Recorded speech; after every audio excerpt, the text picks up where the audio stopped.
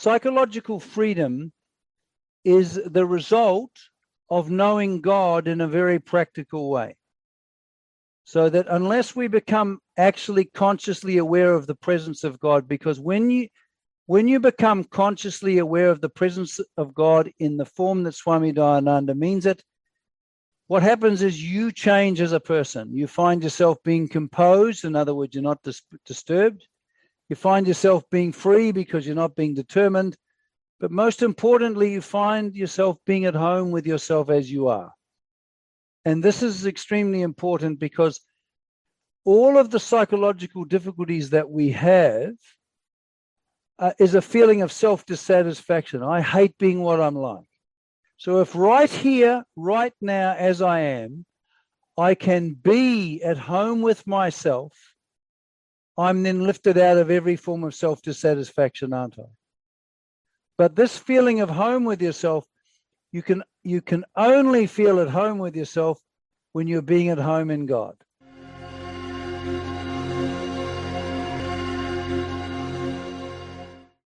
Swami Dayananda was a Gita scholar, and what he did was he unfolded the psychology of the Gita in a way that Western people like me could understand it, if you like, and in such a way that it was unbelievably relevant.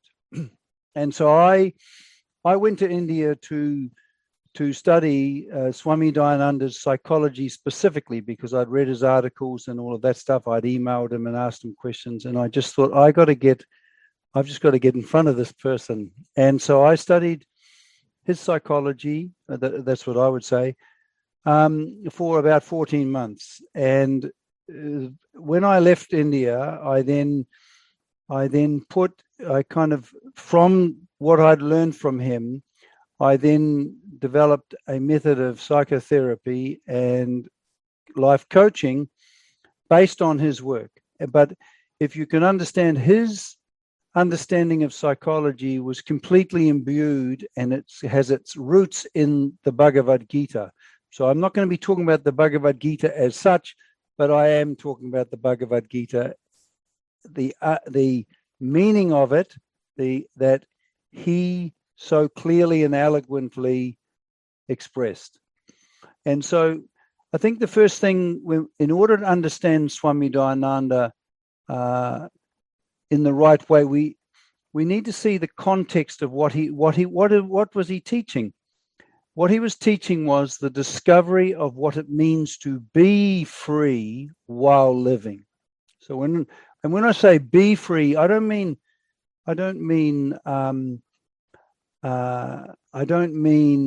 as an idea. I mean that a way of being in the world, in the very world itself, where you are being free while you are functioning, while you are living your life, while you're relating to other people, while you're engaged in work, all of this sort of thing. So when we talk about being free while living, his whole psychology was actually built around the discovery of what this freedom is, first of all, and then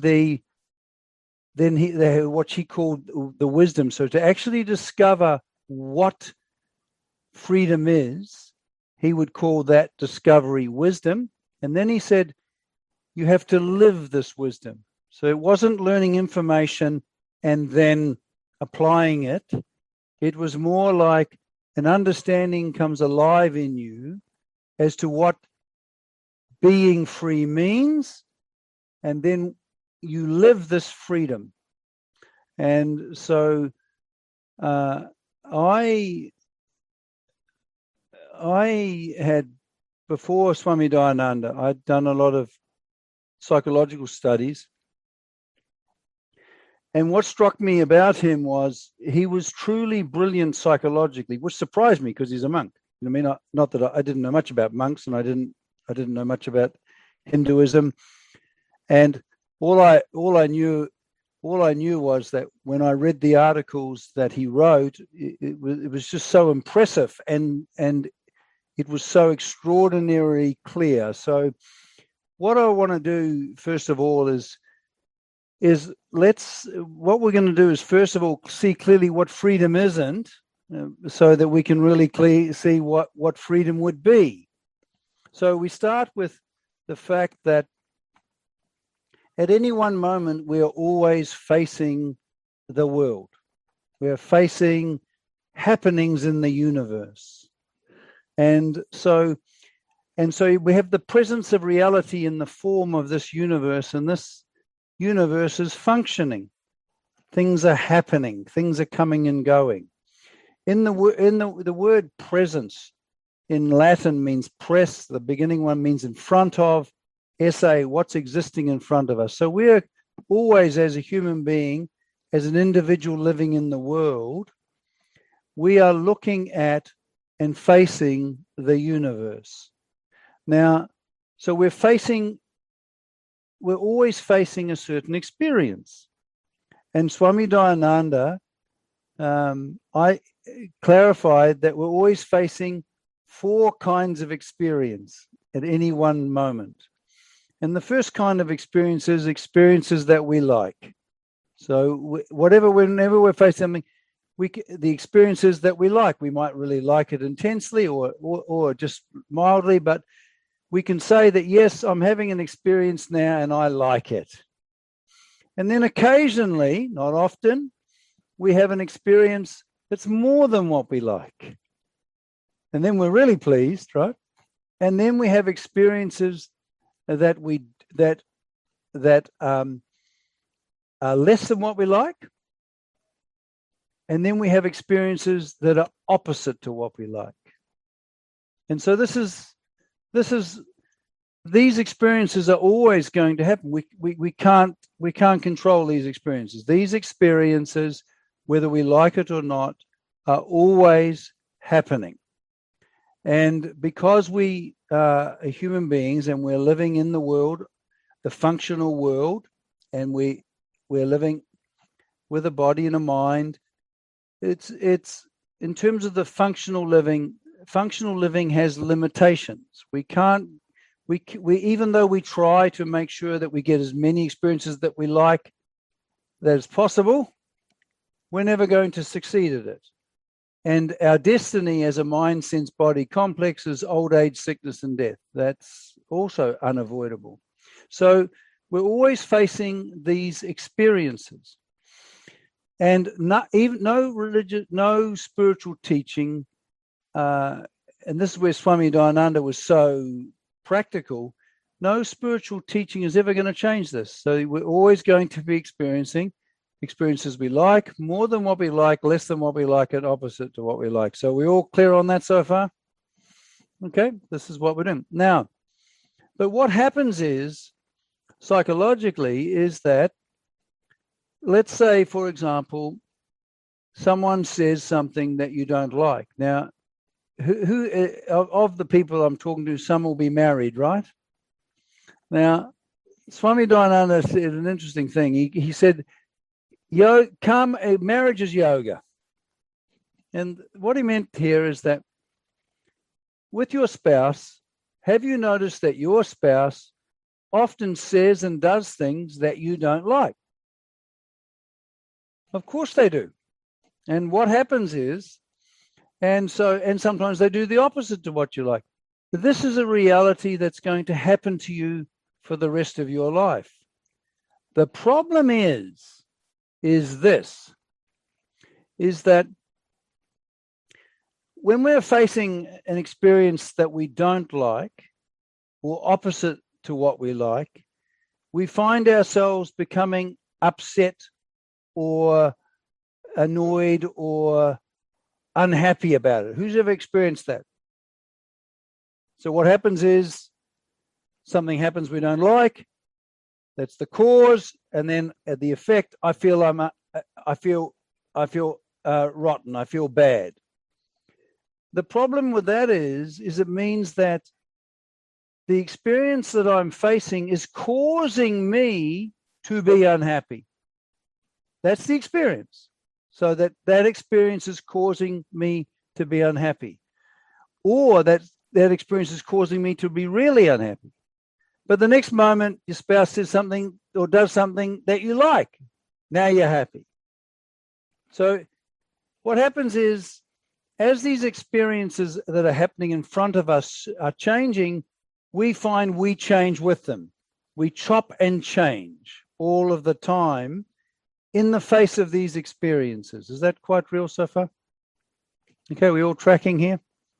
Now, this is what Freud meant by being determined. You see, if the way I am being in the world, the way I'm actually being, is being determined by something external to me, am I being free? I'm not, am I? I'm like a puppeteer. Like the four categories of experiences are like a puppeteer. And in relation to those four experiences, I have experiences of ego satisfaction, feeling good about myself, and I have experiences of ego dissatisfaction. I'm feeling unhappy about myself.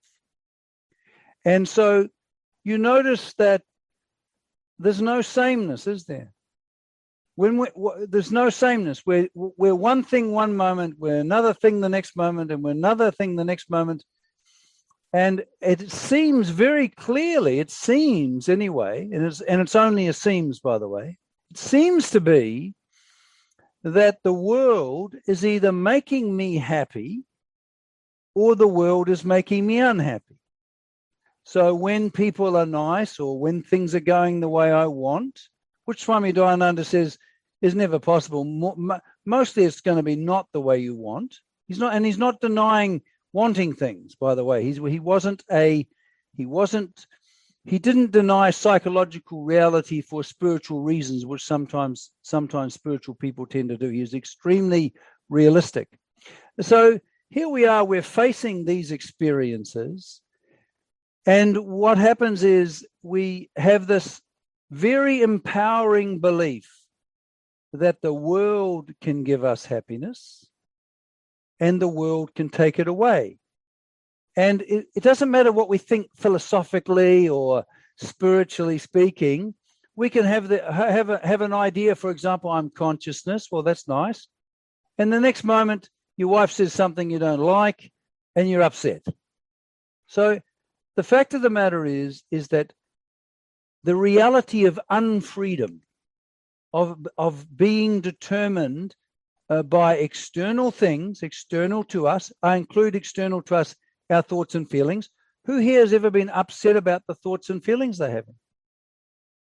So I'm unhappy about that. So again, because our thoughts and feelings are part of the universe. That was one of the great things that Swami Dayananda taught me. I always used to think, because I was a good Westerner, I've got my inside my mind and the outside is the universe. But Swami Dayananda said, no.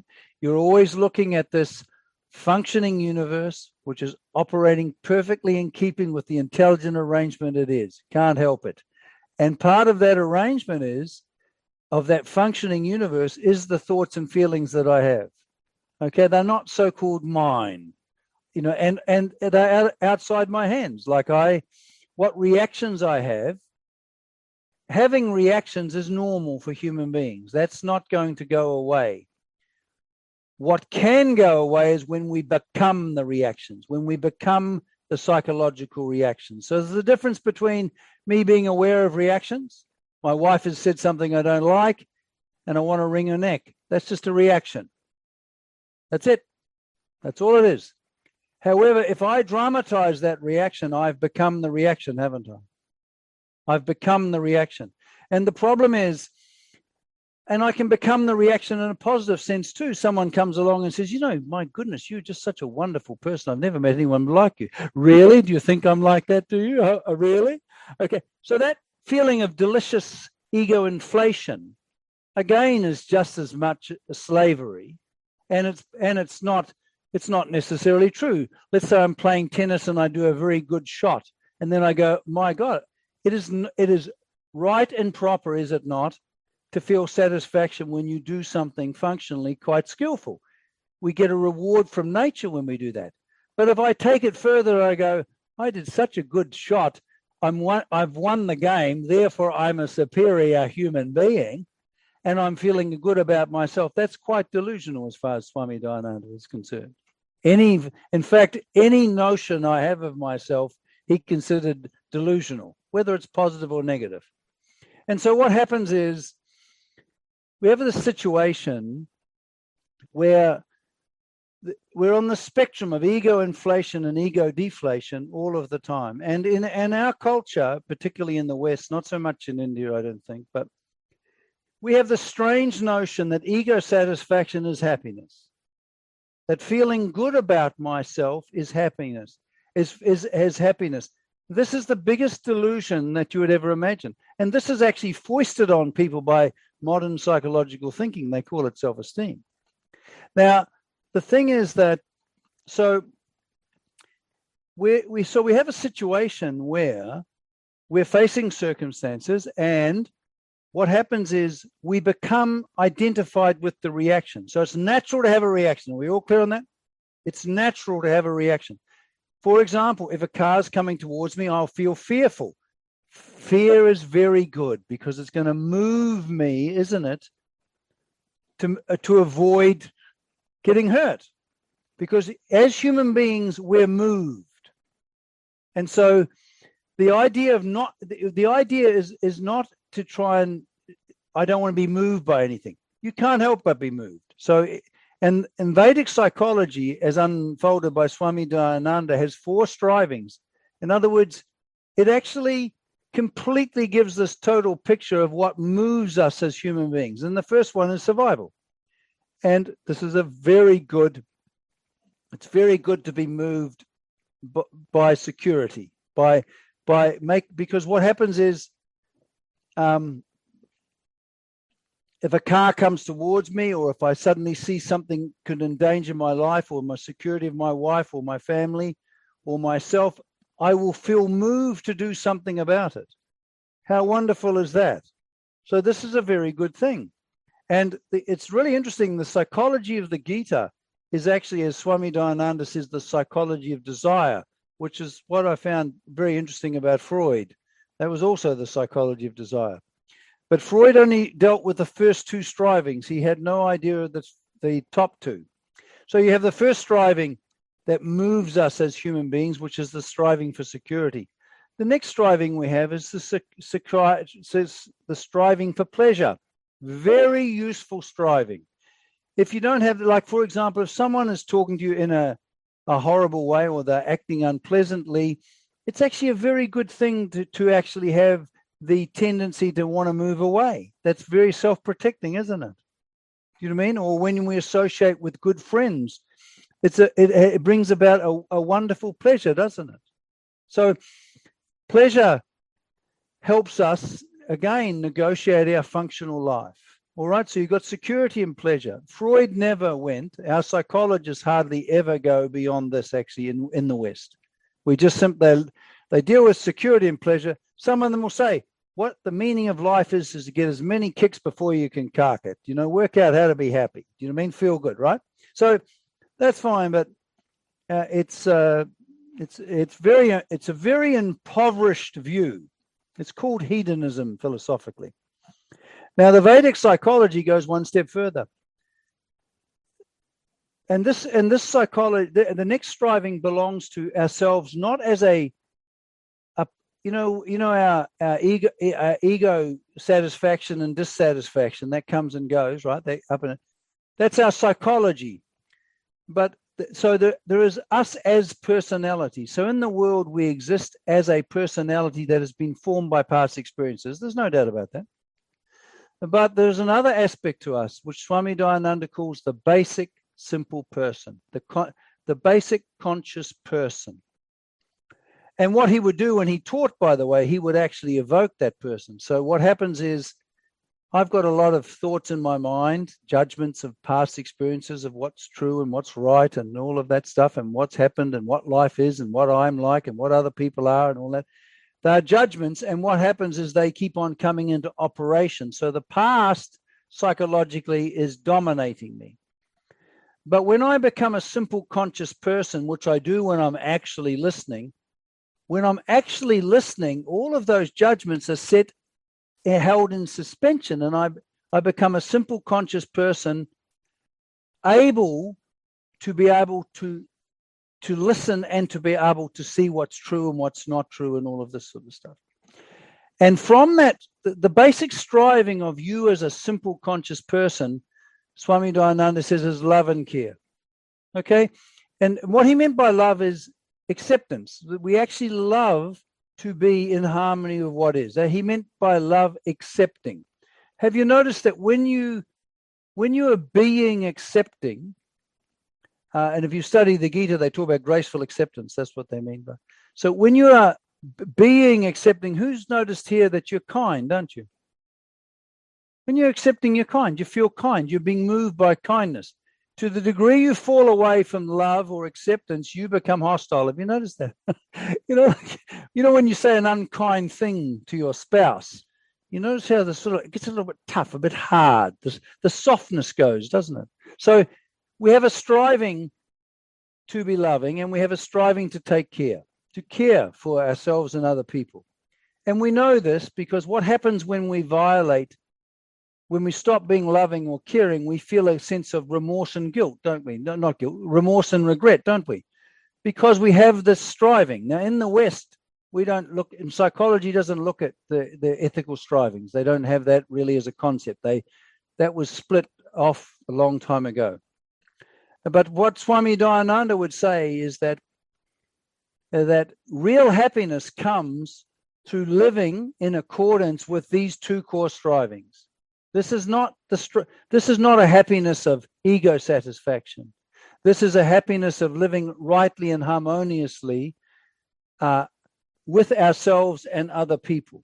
And so this is living happily in the real sense of the word. So how can you be happy if you're not living happily? You can't. And this is the real meaning of happiness that he outlined. And he called it, you'll be familiar with this, he called it a life of Dharma. So where we relate to other people and things, and so that we're not harmful, we're accepting, we're kind, and also that we're caring. And that's the third striving. And that striving moves us. In fact, he would say that when we actually want to be loving and be caring, he'd say we're emotionally mature. Because then there's not a split between you know how we can be caught up, we don't really necessarily want to do what's right, but we do it anyway, or we don't do it. He'd say that emotional maturity is when I am moved by love and care, I am emotionally mature. I'm still being moved. It's no such thing as not being moved. I'm being moved, but I'm now being moved by Dharma. And he would say that God is present in the heart of a human being as Dharma. That's how he would put it. And lastly, we have a longing, which is universally denied in the West, and this is the longing for God. Now we have a saint way back in the 4th century by the name of Augustine. I'm not going to go into his theology because it was a bit twisted, but he said a beautiful prayer. He says, "Thou hast made us for yourself, O Lord, until thou hast made us for yourself, O Lord, and we are restless until we rest in thee." And this is the longing. This is the longing for God. This is the longing where we have an interest in this whole idea of being at home, finding our real home. And religion in Latin means mean again, and ligare, to tie back to our source. So this longing for God comes from God, and this is only satisfied when we come to know and appreciate God. Okay, so these are the Dr. Freud hated the idea of this. Because he was restricted to only security and pleasure. But it's very interesting. His own theory, he said that when people have such a strong objection to something, it normally indicates a hidden attraction. And the thing is that, have you ever met very antagonistic atheists? Who's ever met antagonistic atheists? Do you mean who assert atheism? You know, that there's no God and it's ridiculous and all that. This is because whether they like it or not, these 4 strivings are in every human being. And if you if you deny any of these strivings, you cannot live a psychologically full life. And so the whole point is that here I am, I'm facing the world, and things are happening, and normally speaking, I'm not necessarily living as a simple conscious person. I'm living in what Swami Dayananda calls personality. I'm being a personality, a happy personality, feeling good about myself, or a unhappy personality, feeling bad about myself. And when we look at what we mean by feeling good about myself, it's two things. I have a self that I'm happy about. You see how there's two things of the dualism, isn't there? I am happy about myself, or I am unhappy about myself. This dualism is what in Vedanta they call self-objectification. In other words, I have an object in my mind that I take to be me. So my idea of myself, I take to be me. What Swami Dayananda would say, there's a big difference between having a self and being yourself. Having a self is something you can objectify, think about, all of that. But when you're being a simple conscious person, there's no self-objectification. You can only be a simple conscious person. And so when we're talking about psychological freedom in what Swami Dayananda would say, if you're familiar with the Gita, they talk about that the practice of yoga is sameness. Are you all familiar with that? Sameness, being able to remain. Swami Dayananda's definition of yoga was sameness. So if I can remain the same, in other words, I'm not chopping and changing because of what's happening in front of me, I begin to see what freedom really is. Does that make sense? So and that doesn't mean not having reactions. My wife is saying something I don't like. I'm aware of what she's saying. I'm aware of the fact that I'm annoyed. But the fact of the matter is, it doesn't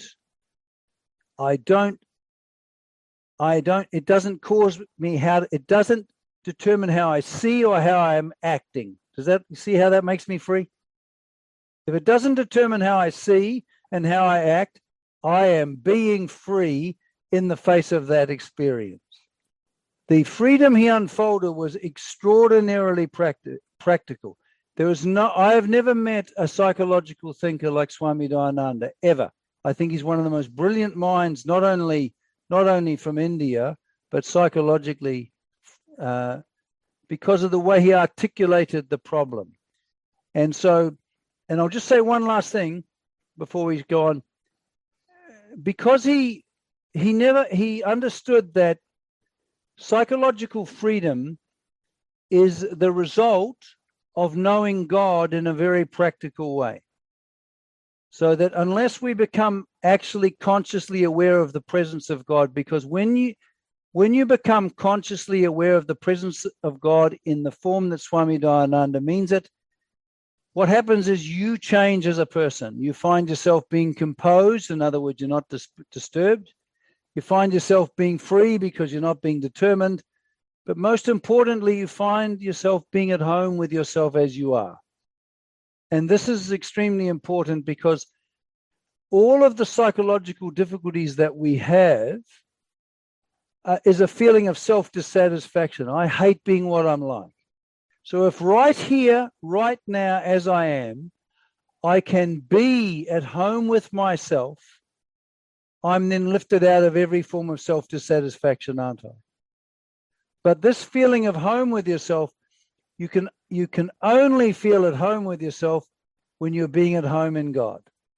Does that make sense? So it wasn't in the West, we've got this real thing of, I'm going to love myself. I'm going to accept myself. I. What Swami Dayananda talks about is that this graceful acceptance is born out of our understanding of the appreciation of the presence of God. So it's basically a way of being that is given to us by God, in a sense. Does that make sense?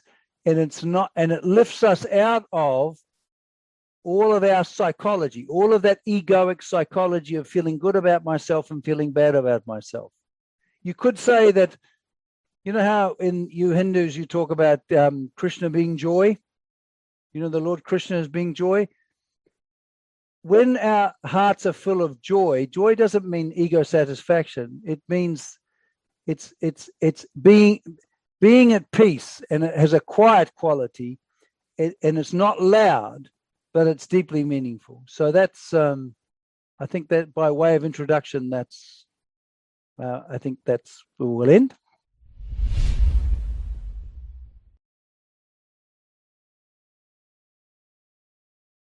There is a very thin line between self-love, self-appreciation, and an egoistical self-esteem, what we call in in the usual terms, like you go out shopping or you get a pedicure, it raises your self-esteem, or a good car or a new job or more money, of course, raises your self-esteem, but which may not be such a good thing according to you. But well, it's just a thing that happens.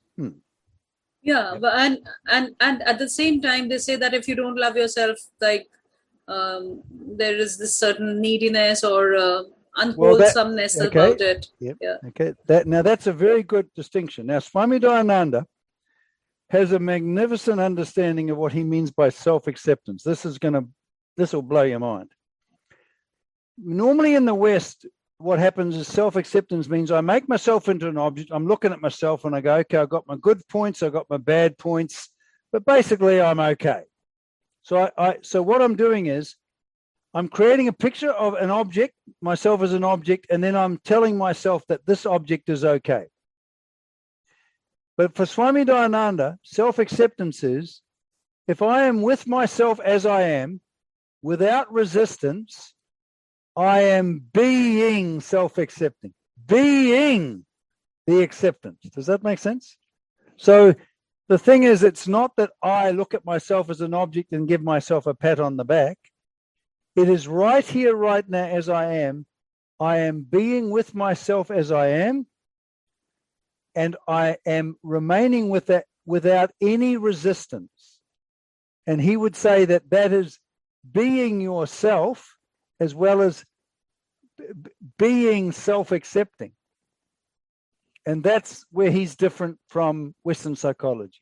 And he would say that that is absolutely important. We need to learn to be able to be with ourselves and to be able to appreciate ourselves without resistance and actually have no objection to that. Does that make sense? And that frees us from all the forms of self-dissatisfaction. And in that self-acceptance, there is a sense of fullness that frees us from dependence upon other people and things for our happiness. Yes, good morning. Good morning. The question is that a human being is designed to have emotions for appraisal, emotions for criticism, and to react accordingly. It was saying that,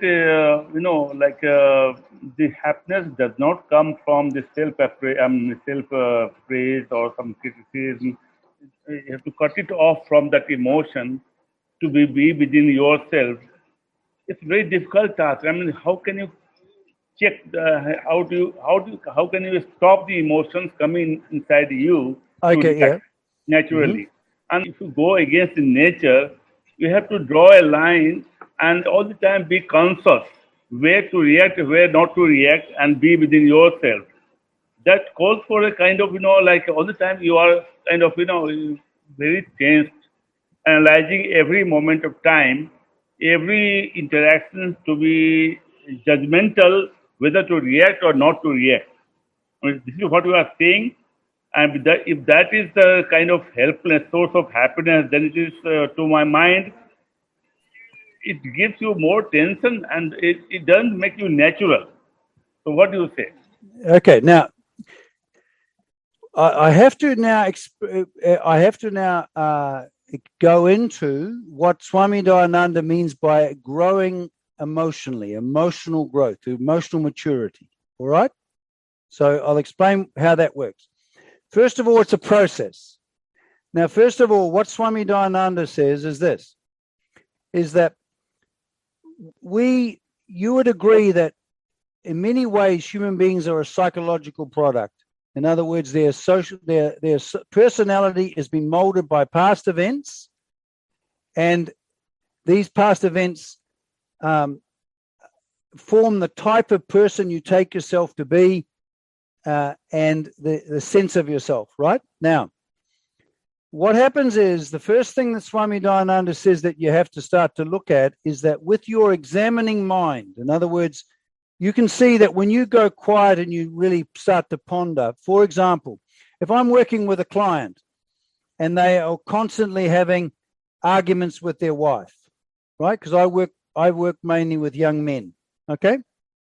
So here they are, they're having arguments with their wife. Now, as you say, if they restrain the dramatization, they feel bad, and if they dramatize, they feel bad. It's like there's no. So if they don't do it, they feel bad, and if they do dramatize, they feel bad. Obviously, that's not going to solve the problem, is it? Right? It's not, and it's not natural. Now, what Swami Dayananda says is this. Here you are, you're examining the fact. He talks about that we have to discover what is truly good. So the basis of changing human beings is knowledge, understanding.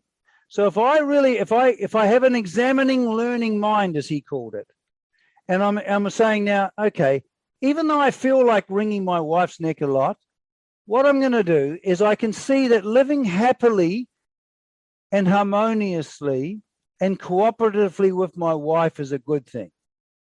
Okay, so even though I've got a background and I've got psychological impulses, me as a conscious person can recognize the true value of living happily, peacefully, and cooperatively with my wife, even if I don't quite know how to do that yet. Are we clear on that so far? Because we can't help but will what we want, what we think is good.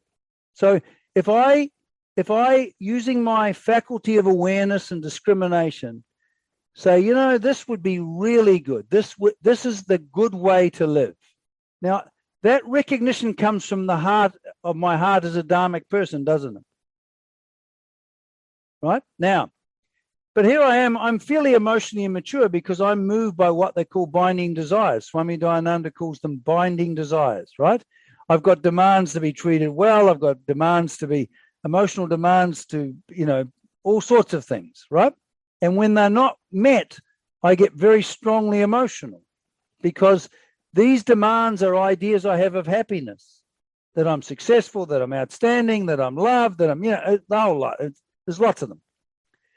So what happens is once I see, okay, the problem is that when I act in an unloving or unkind way, I'm unknowingly building disturbance in myself because my actions contradict the tendencies of my heart, the dharmic heart. Do you understand? So then I become ruptured in myself. And I also come into conflict with other people around me. Have you noticed that? So what Swami Dayananda says is, okay, when you begin this, there is friction, but it doesn't last forever. It's friction. He says you got to fake it till you make it. But you're not going to face it. You're not going to fake it till you make it unless you've really come to the understanding with your awareness and discrimination. Okay, I may not know how to live without being overwhelmed emotionally, but what I'm going to make sure that I do is I am not going to, even if I feel like it, say unkind words, or I'm not going to attack in any form. I'm not going to let myself off the hook. I'm not going to be hostile no matter how I feel. Now, when a person starts doing this, because I see this all the time, they find it hard and they fall away. And as soon as you really realize that living happily, cooperatively and kindly with other people, which doesn't mean being a wimp. Dayananda wasn't a wimp. He was a very beautiful man. He was kind, but he wasn't wimpy.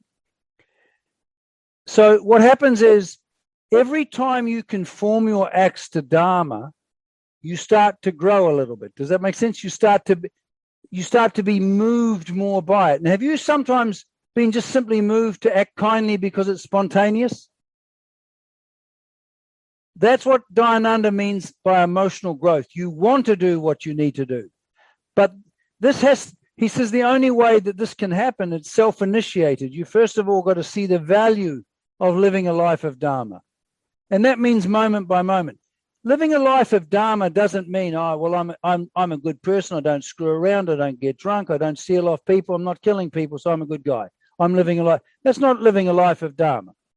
I mean, there are dharmic things, but living a life of Dharma is a moment by moment thing where I am remaining accepting of what's happening and I'm acting in a caring way. Is it a hard discipline? You bet your life it is. However, it bears fruit provided you commit yourself to it and you do it again and again. Now, there's another thing which I won't deal with today. There's another thing of how to resolve the emotional pain, which I'm going to go into next time. Do you know what I mean? But the very first thing that what Swami Dayananda says, you've got no control over your actions. You've got no control over your reactions, but you have got choice over action. So emotional reactions come and go like the weather according to laws, don't they? They just happen. But what you have got choice over is what you do. So even if you feel angry at someone, you can still act in relation to that person in a kind way, can't you? Even if you don't feel like it. But you will find if you fake it till you make it. That's what he said, fake it till you make it. Do you see what I mean? And I've seen this in clinical practice all the time. Do you know what I mean? Like young men who justify hostility. Do you know what I mean? Who talk harshly to their wife, and they only if the wife deserves it. Imagine thinking like that.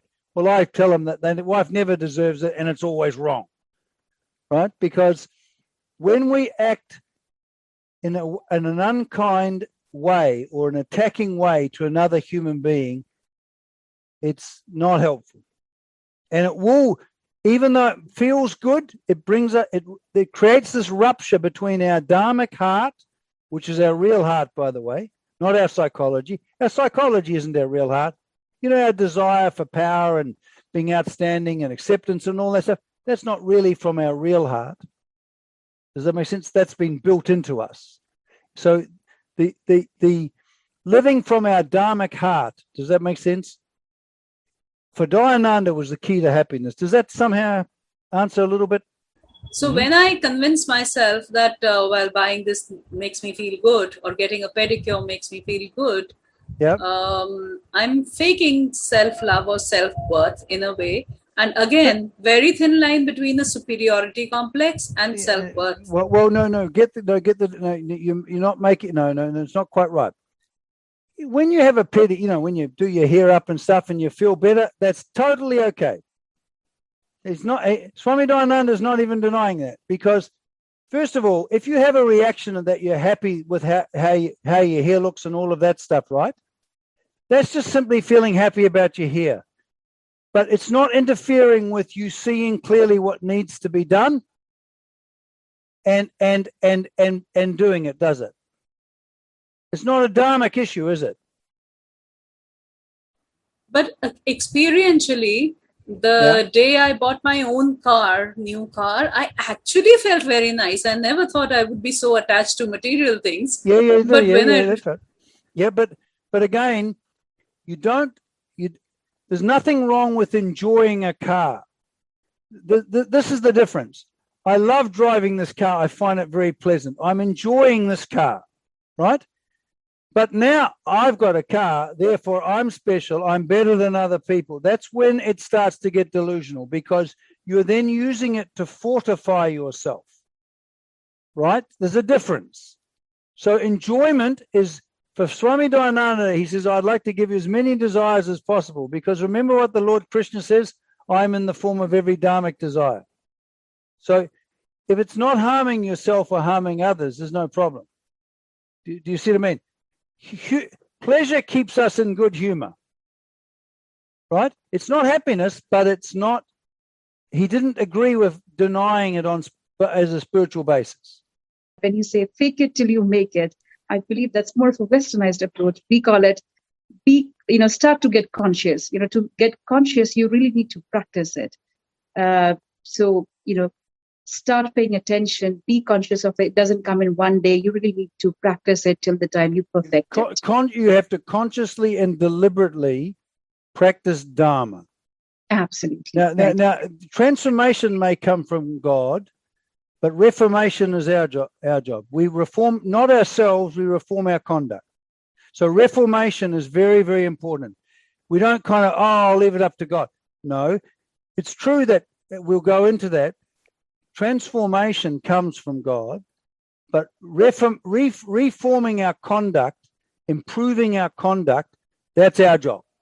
We have got this tendency of presenting it as our thought or our discovery without actually naming the source. Thievery,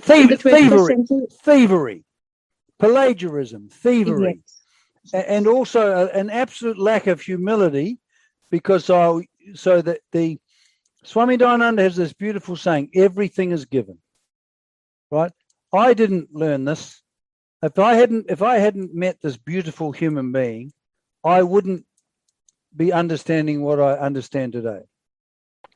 So the next question would be probably a little religious and political question, which is that when you talk about higher consciousness, and when you are talking to people, do you ever see a conflict between what you are telling them and what the religion says, any religion for that matter? Because when you say higher consciousness, we are talking about find that inner self and then try and connect it with the cosmos. Right. I don't use the term higher consciousness.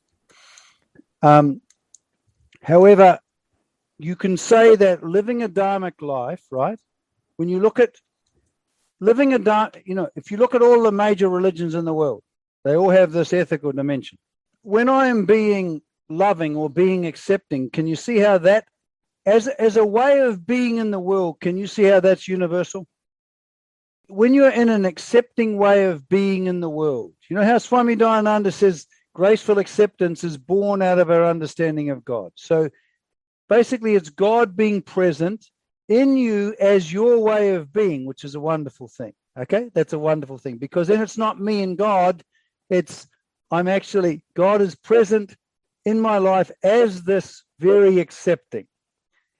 When you fall away from this, you become to that degree unloving and out of harmony. Would you say that's true? That is a universal way of being, isn't it? That transcends all culture, doesn't it? We all understand what that means. Do you know what I mean? When I am being caring, and Swami Dayananda was very loving and very caring. That's why I believe he was truly wise. Does that make sense? Because if someone's so-called scholastically smart, and there's a lot who are very, very, very, very clever intellectually, but if they are devoid of this quality of acceptance and caring, that's what is universally, that's the universal solution, actually. Because if you look at all the trouble in the world, when you cease to be caring, you become indifferent and ruthless. When you cease to be loving, you become unkind and hostile. So the problem of the world is an absence of this dharmic movement in the heart of man. Does that make sense? So when that is recovered, that is the true religion. Other religions may express it differently, because I don't think that God only expressed himself in India. I can't believe that. Do you mean? But the thing is that why Swami Dayananda was such an outstanding light was the way he unfolded it and the clarity with which he did. So that is truly the universal thing, is a way of being in the world, which is loving. Now we have in our Western scriptures, we have a beautiful saying. Do you mind if I tell you it? It is God is love. Those who are abiding in love are abiding in God, and God is abiding in them. Okay, so when that is occurring, that is truly universal. Can you see that? I might have different formulations or religious ideas, but when I'm living in harmony with the people around me, my way of relating is loving, and I'm caring, that is universal. And that's what Swami Nayananda, I think that you Hindus use the word Sanatana Dharma or something, some term like that. Right. And as you said, India is the only place where, I hope the God was not discovered. I believe India is the only place where we are still searching for him. Rest, everyone has found him. Yeah, yes. The thing is, your culture has a religious culture, so that the thing is that we all seek God. We can't help but see God.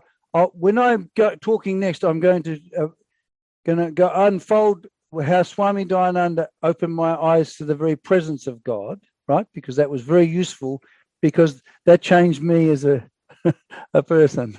So, but you're right. But the fact of the matter is, because you have a sense, you Indians, one thing I did notice, you people as a general population that I met, you have a sense of the sacred that we don't have in the West. We're devoid of that. Do you know what I mean? But your religious liturgies and, the temple things and the music and all, there's a sense of something that, even though I don't understand it, I can appreciate its impulse. Does that make sense? I've been married for 20 years, and I think before I got married, I consciously made a decision that I will be happily henpecked. And I have... You'll be happily what? Henpecked. Happily henpecked. Yeah. Happily henpecked. That's how I treat myself, and I have been happy ever since. Very good. Swami Dayananda says that the way to be free from other people is to completely allow them to be as they are. Great.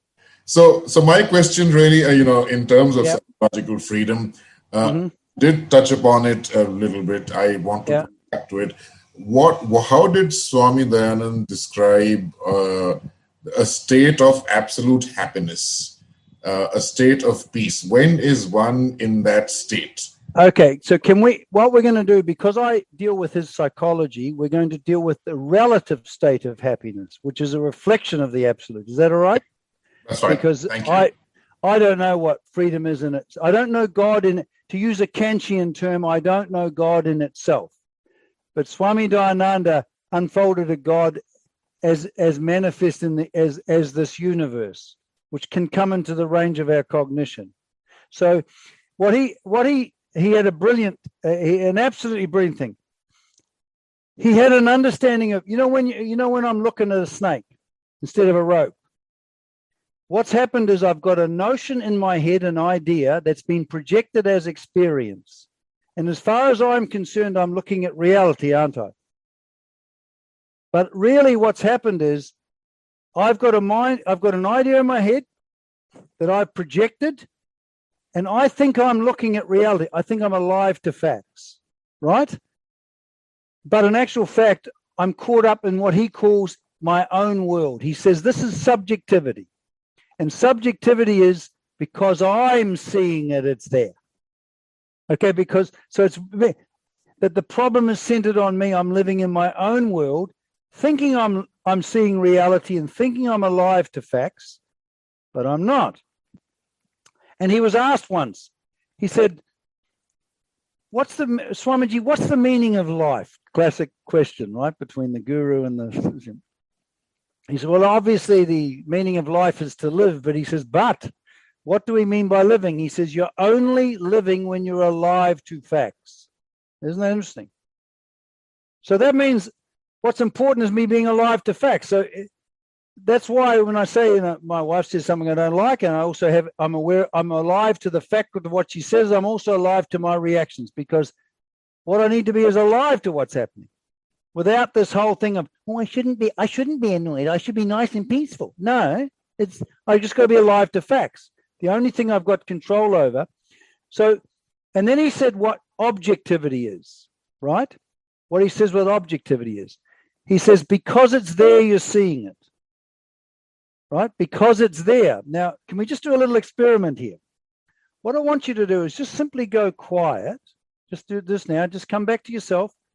Just simply go quiet and just let the presence, the very presence of what's here, the thoughts, the sounds, or whatever, just let them, the very presence of the given, come in and take up all the room, whatever the form that given is in.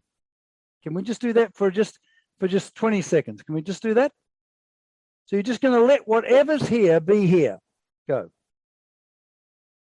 Now you notice you straight away there's a sense of composure, isn't there?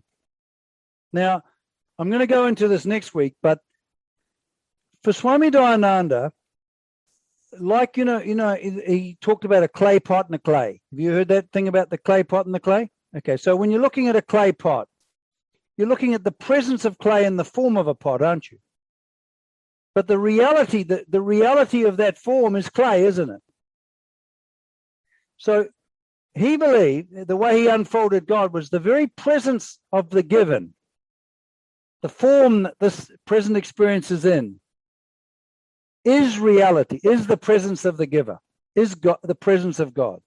So God, the presence of God is not away from any aspect of your experience. And did you notice that when you are filled simply with the living presence of the given, which for Dayananda is the living presence of God, you changed a little bit, didn't you? You felt quiet, you felt composed, you weren't being determined by the coming and going of appearances, were you? But did you notice you felt more at home? Now this, when you're like this, when you what he calls resting in the lap of Ishvara, he talks about being relaxed in the lap of Ishvara. When you are being that, you are psychologically free because you're alive to the present. You're no longer being dominated by thoughts of the past. I'm going to go into more of this next week, but does that help answer your question? Because the thing, what Swami Dayananda, another important thing he said that with Vedanta, it's a journey without distance. So Vedanta starts right here, right now, as I am, and ends right here, right now, as I am. So instead of freedom in a future event, if right here, right now, as I am filled with the presence of reality, I will find myself transformed psychologically. Does that make? It's a very practical thing. Sure. So it's like enjoying and living in the present moment without trying to live in the present moment, because it's not like Buddhism. It's once you understand what he means by God, it's an understanding you live as opposed to try and practice.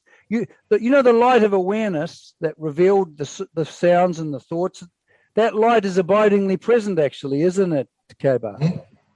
Right? That's right.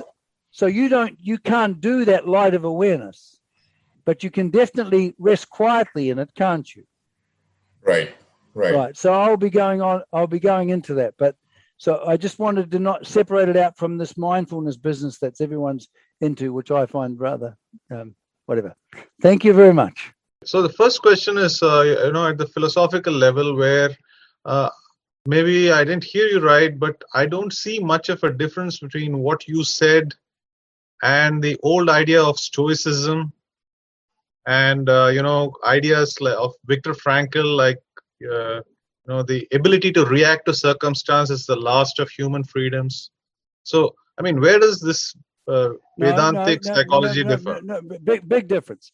Now, Stoicism, by the way, Stoicism as understood, I'm not talking about Stoicism as what they really thought, right? Let's just say that we become indifferent to what's happening, right? Now, first of all, can we just handle that one? Let's imagine that. So we have to understand what Swami Dayananda means by dispassion, right? Let's say that I have an inordinate need to be liked and admired. So I meet you, and you say, Bede, I think you're a bit of an idiot, right? And I go, oh, now I have this desire or a passion for a certain type of experience of being liked and admired. You're familiar with that type? Have you seen that sort of thing in operation with people? It's quite a common one, isn't it? Do I? Yeah, some people crave acceptance. We can see that type. Right. No problem. Now, that's what Swami Dayananda calls a binding desire. So I've got a passion for a certain type of experience, because Swami Dayananda says that the basic problem with human beings is a tremendous fear, a pervasive fear. Because we're cut off from reality, we can't help but feel isolated and fearful. And also we're identified with the mind-sense-body complex, and we can be destroyed any time, right? So there's always fear, and also there's always self-dissatisfaction. I hate being what I'm like, right? Now, then what happens is I find that by having the experience of being liked and admired, I feel a relief from that terrible fear and self-hatred. So I become emotionally dependent upon that for my happiness. Does that make sense? Okay, just nod your head, that's fine. Now, then what happens is I meet you, and then you say something I don't like. You don't give me the admiration or respect that I'm desiring. And then suddenly I'm thrown back on the pain that gave impetus or strength to that binding desire. Are you with me? Now, what Swami Dayananda's Karma Yoga does is that here I am. What's happened is suddenly I'm thrown back on the feeling of self-dissatisfaction and fear, right? If I can resolve that fear, which he calls resolution of ego into Ishvara, what happens is the binding desire, the passion for the world, is neutralized. Does that make sense? Now, so we're not trying to make ourselves indifferent to the world. Swami Dayananda was extremely clear on this. If I'm alive to facts, I'm going to be alive to every aspect of my life. My frustrations, my annoyance, my anger, my loneliness. It's very necessary, because when I'm upset and lonely and whatever, I need to be able to come to God just simply as that, place myself in his hands, and let the action of God's presence work on that. Does that make sense? I can't resolve that. So that's not Stoicism. Does that make sense? It's not, because he says there's no Karma Yoga without Ishvara. You're familiar with the word Ishvara? So in terms of Stoicism, it's not that. Secondly, Viktor Frankl, wonderful man, by the way. I like Viktor Frankl, right? But we're not dealing with that either, because what we're looking at is that when Swami Dayananda talks about knowledge, he says that Vedanta is you. So when a new way, see, you have a certain way of looking at life, very familiar with you, how you look at yourself, how you look at others, how you look at the world. That's all based on past experience. When you look with fresh eyes, if you like, through the eyes of knowledge, in other words, when a new way of seeing opens up in you, you know how the way you see is the way you be. So if you dislike me, your way of being is a direct reflection of how you see me. You agree with that? So if your way of seeing is transformed, particularly through meeting someone like Swami Dayananda, who opens up a way of seeing that is entirely not based on the past, but based on awareness and discrimination, because the way you see is the way you be, you are transformed. So this, what he talks about, when he talks about graceful acceptance, he means being gracefully accepting, and then living that which comes from our understanding of God, and then you live that attitude, which is living the wisdom of what is God, living the vision of God. So for Swami Dayananda, we're living an understanding of what God is. In other words, the very presence of the given is the presence of the giver. That's what it is fundamentally. But to appreciate that fact, there is a change in our being because the way we are seeing has changed. Does that make sense? Whereas yes, it does. Viktor Frankl was more philosophical. I think some of the early Stoics actually were onto this, but that's my personal opinion. But generally speaking, what they mean by Stoicism is indifference, and Swami Dayananda was definitely not like that. What he said was that acceptance is the basis for responsiveness. So when you're accepting, you're not reactive. You're not being reactive.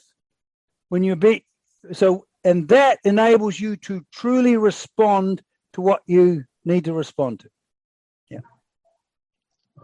The second question is theological.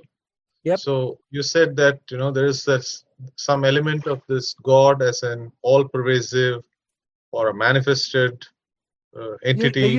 The universe, yeah. The universe in all religions. But don't you think the prophetic monotheistic religions would view that as the sin of pantheism? No. Well, the thing is, some of them do, but irrespective, the thing is that, for my understanding, the Vedic vision of God is probably the most pure vision of God there is, and it's definitely not pantheistic, because pantheism. See, Swami Dayananda says that the clay doesn't change its nature and become a pot, but the pot's existence is dependent on the clay. Pantheism says that God is nature. Do you know what I mean? Where Swami Dayananda says that everything is dependent, like the pot's being, the clay pot, the pot's being depends on clay, doesn't it? But clay doesn't depend on pot. The waves in the ocean, the rough waves depend on water, and so does the smooth waves, right? So the water doesn't become the waves, but the waves, rough or smooth, depend upon water for their very existence. So everything we're looking at depends upon God for its existence. So how Swami Dayananda clarified it was that you can't know. Now, eventually I think you can, but I don't know what that's about. To know God in itself would mean that the life and being that is God and the life and being that I am is one and the same. And the appreciation of that is the whole goal of Vedanta, right? But before that, he says, you can't go straight from being subjective to that. You have to come into relationship with the presence of God as manifest. Like, when we're doing with our friend just before about being quiet and just coming, just coming to yourself and letting, when the presence of the given, which is the presence of God, like the clay pot is the presence of clay, we're always looking at reality in the form of tables, chairs, thoughts, feelings, sensations. But the very presence of everything we're looking at is God.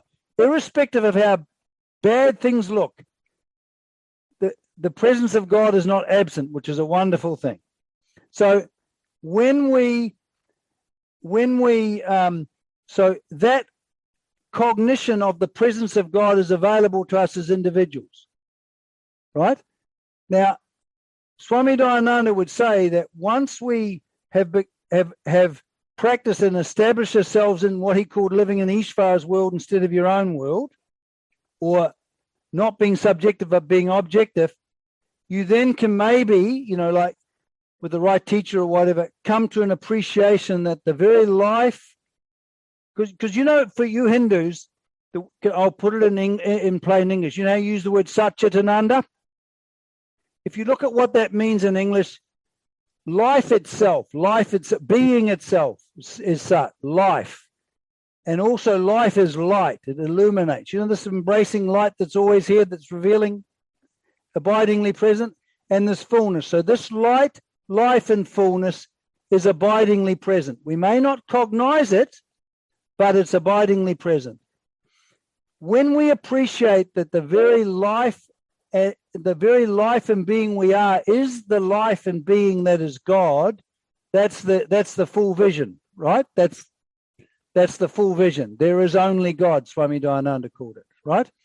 But we're talking about psychologically when we come into harmony with Ishvara, into relationship, we're transformed psychologically. Swami Dayananda thought that had to happen first before you go into that other one. Yeah, the practical question I want to ask you is, as a counselor, how do you know when you tell a person to work on their relationship or when you tell them to get out of it? And finally, a request, since you quoted Freud, I know that Freud wrote a big book called Moses and Monotheism. Maybe you could talk about it from the viewpoint of Vedanta in a subsequent I'm not lecture. that familiar with that particular work, but what now, as far as the counseling goes, right? If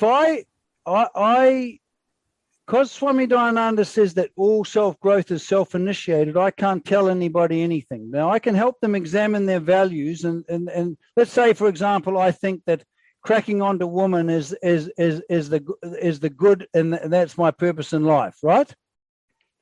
The thing is, I can then get that person to examine that value to see, well, does it bring you happiness or whatever? Does it hurt people, harm, all of this sort of stuff, right? Unless if I can't talk to the simple conscious person whose dharmic heart is there, if you like, does that make sense? And I cannot, if they don't arrive at a point, well, this is what is truly good, a harmonious life with other people, not harming them and all of that stuff, I can't help them. And I wouldn't even try.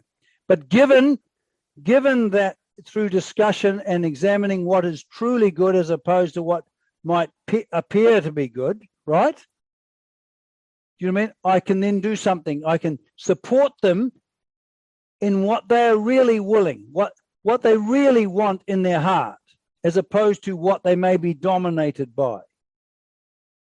Does that make sense? But I would never make a decision for someone. I will just get them, because I know that when they start living a dharmic life and seeing everything in the light of dharma, not in the light of their desires, but dharma, then that'll develop, and there'll be natural consequences to that. Does that make sense? I disagree with a lot of counseling theory and psychological theory in the West. I disagree with the fact that they split it off from ethics. Do you see what I mean? I think that's a big problem. And also, there's no understanding of the relationship between a person's psychological well-being and their understanding of God.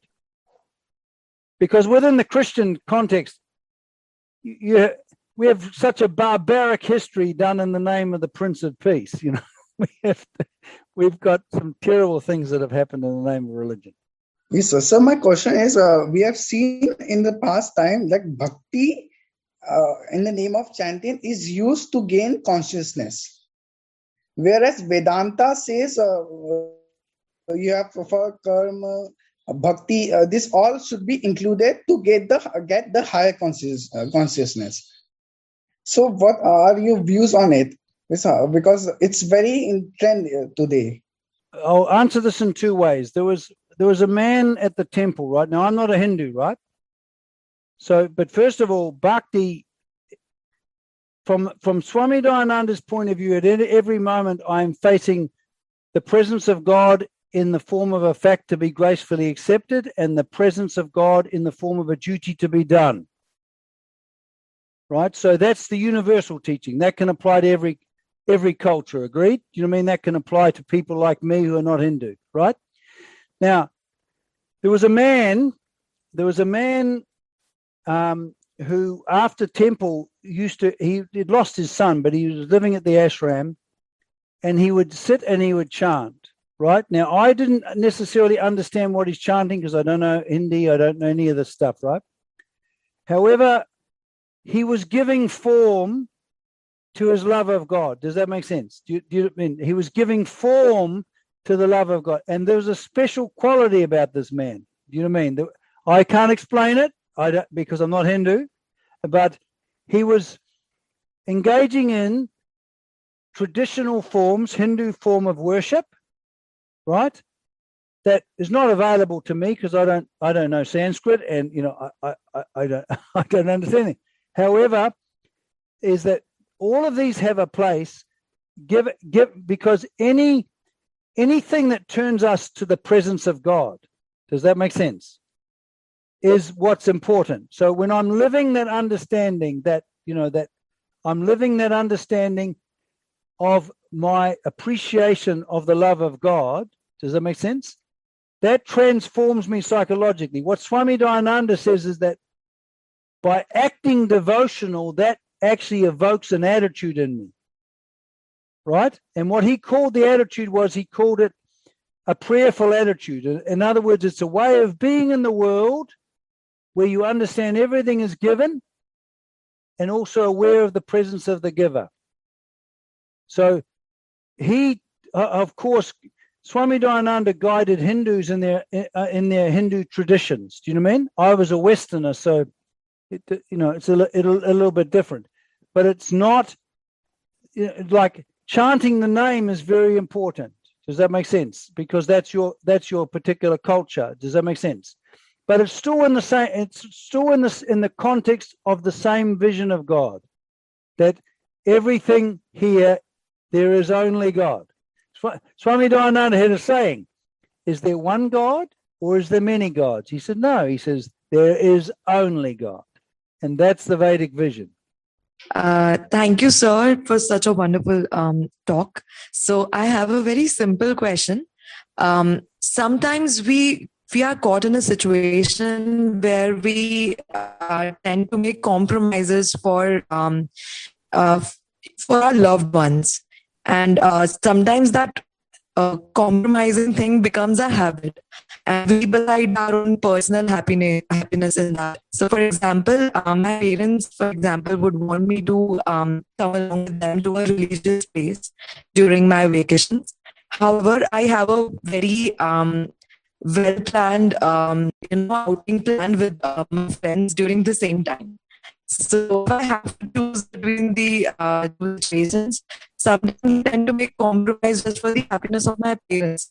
But you have, in one sense, you've got a situation where you need to, be with your family and the parents and stuff like that. But you've also, on the other hand, you want to do certain things with your friends. Is that what? Did I get that right? That's what I meant. Okay. So, where does the freedom lies? I mean, how do we face such dilemmas or situations? Like, should we put our self-interest first, or should we go ahead with? Right. Now, again, what Swami Dayananda says is that, you see, first of all, we have to get over this idea that people make us unhappy or not unhappy. The problem is centered on us. So if I'm unhappy, the center of the problem exists with my way of being, doesn't it? So any form of unhappiness is a way of being. What Swami Dayananda calls it, the problem is located with you. So the only solution is the location is with me as well, right? So there is that. But because we function and live with other people, right? We got our functional life. Is that true? We got our functional life. And in our Western scriptures, we have a saying: we have to render to God what's God's, and we got to render to Caesar what's Caesar's. In other words, we have to deal with the world and the world of function and things like that. So when it's a question of we need to, when we talk to people, often what happens when we talk, when there's a contentious issue, we can lose our temper and we can be unkind. Have you noticed that? We need to be able to talk without getting caught up in reaction. So we can present a thing of, okay, I want to be with the family here, but I also want to do that. So that, do you understand what I mean? There's no necessity for you to forego what you want to do, if you know what I mean. Like, it's not Dharma is not self-sacrifice. You have to take care of others, and you have to take care of yourself, and you must be very mindful not to act unjustly. But sometimes people or parents can make unreasonable demands. That's also true. So it's a question of working out what is happening. But but in the manner of what really counts is the manner in which you communicate it. Does that make sense? And so you can sometimes, like, you can negotiate. You can say, look, I need to talk about something. I've been wanting to talk about it. I don't know how. Do you mind if I talk to you about something that concerns me, that I'm a bit unhappy about? I love you guys. I want to get on with you, but I want to be able to talk to you about something so I can live happily with you, but also live happily with myself. Would you mind that? So you can get agreement, so that there's not. Do you understand what I mean? Like, you will find that if you can remain kind and not uptight, you'll tend to use the right words. But as soon as you become full of ill will or resistance, what you say will not work. You'll mess it up. Does that make sense? There's nothing wrong with wanting to associate with friends and do things with friends. Do you see what I mean? Now, again, I'm from a different culture than you. We have the other way. We go the other way, where we don't care about our family or traditions. In a sense, we just do our own thing, which is it's also a problem. Does that make sense? Like, we need to do what is kind and loving, and because we do have a duty to our parents, right? It's a question of how far does that duty go? Does that make sense? So if I was to go, okay, I'm just going to do my own thing, stuff them, that's a problem. Do you know what I mean? That's the one extreme. The other extreme is I'll do exactly what they say. That's also a problem, because that'll produce resentment and all that stuff. So there has to be that balance, and only you can find that. But the first thing, the basis of coming to that balance, is the manner in which you talk. And if you'll find you can get away with murder if you talk to your parents from a kind place. You will. Does that make sense? It'll melt them. Does that make sense? But if you get into a fight, you know that gets. You can see that doesn't help, does it? You got conflict. Have you ever seen that happen? Yes. In fact, even if I choose to, or even if I convince them to allow me to go for the trip, rather, then there is a sense of dissatisfaction within myself. Even if I'm happier going to a vacation with my friends, but I'm still dissatisfied with the fact that I wasn't being able to consider my parents' request at the same time. But even though your parents have given you permission, or they said it's okay, because they do so for my happiness, and I'm conscious about that fact, and that makes me even sadder. Yeah, well, there's a difference between we all have a problem with self-condemnation, right? Every human being has a problem with self-condemnation, and so what happens sometimes is that we don't give ourselves a break. Does that make sense? We're not very self-accepting, so we tend to find fault with ourselves, right? But sometimes we can be a little bit too scrupulous. Does that make sense? Like, the fact of the matter is, when you're having friends with we're in life, there's always an upside and a downside. So when I'm spending time with my wife, I can't be reading books that I like. When I'm reading books in my life, I can't spend time with my wife. So everything I do has two sides. Would you agree with that? Yes. So you're never going to be. You can recognize the downside, provided if you have a loving relationship with your parents, and you're loving and supporting when you're with them, but you've also got your own life and you live that too. There's no injustice, is there? You're not harming them. Yes, that makes sense. Now so you look at it from the point of view of justice or dharma. Do you know what I mean? So you make sure you don't harm them. Does that make sense? So if you made an appointment with them and then you just disregarded it, that would be harming them. But if you've talked to them and they understand that they've got their life, you've got your life, they are still part of your life, but nowhere near like you were when you're a little child. When you're a little child, your parents are the source of your security and pleasure, so you're very, very bound by them. When you grow up, that's not going to happen. They're no longer the source of your security and pleasure. Do you know what I mean? Now you have duties to them. Does that make sense?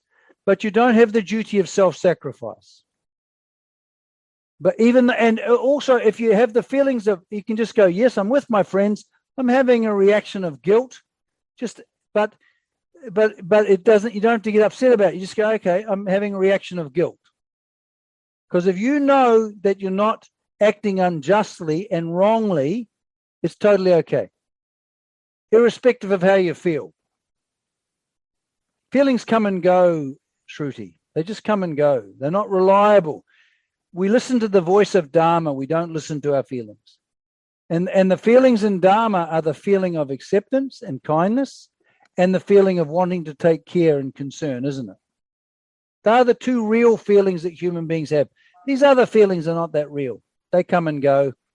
They can often determine us, which is a problem, but we'll go more into that when we talk next time.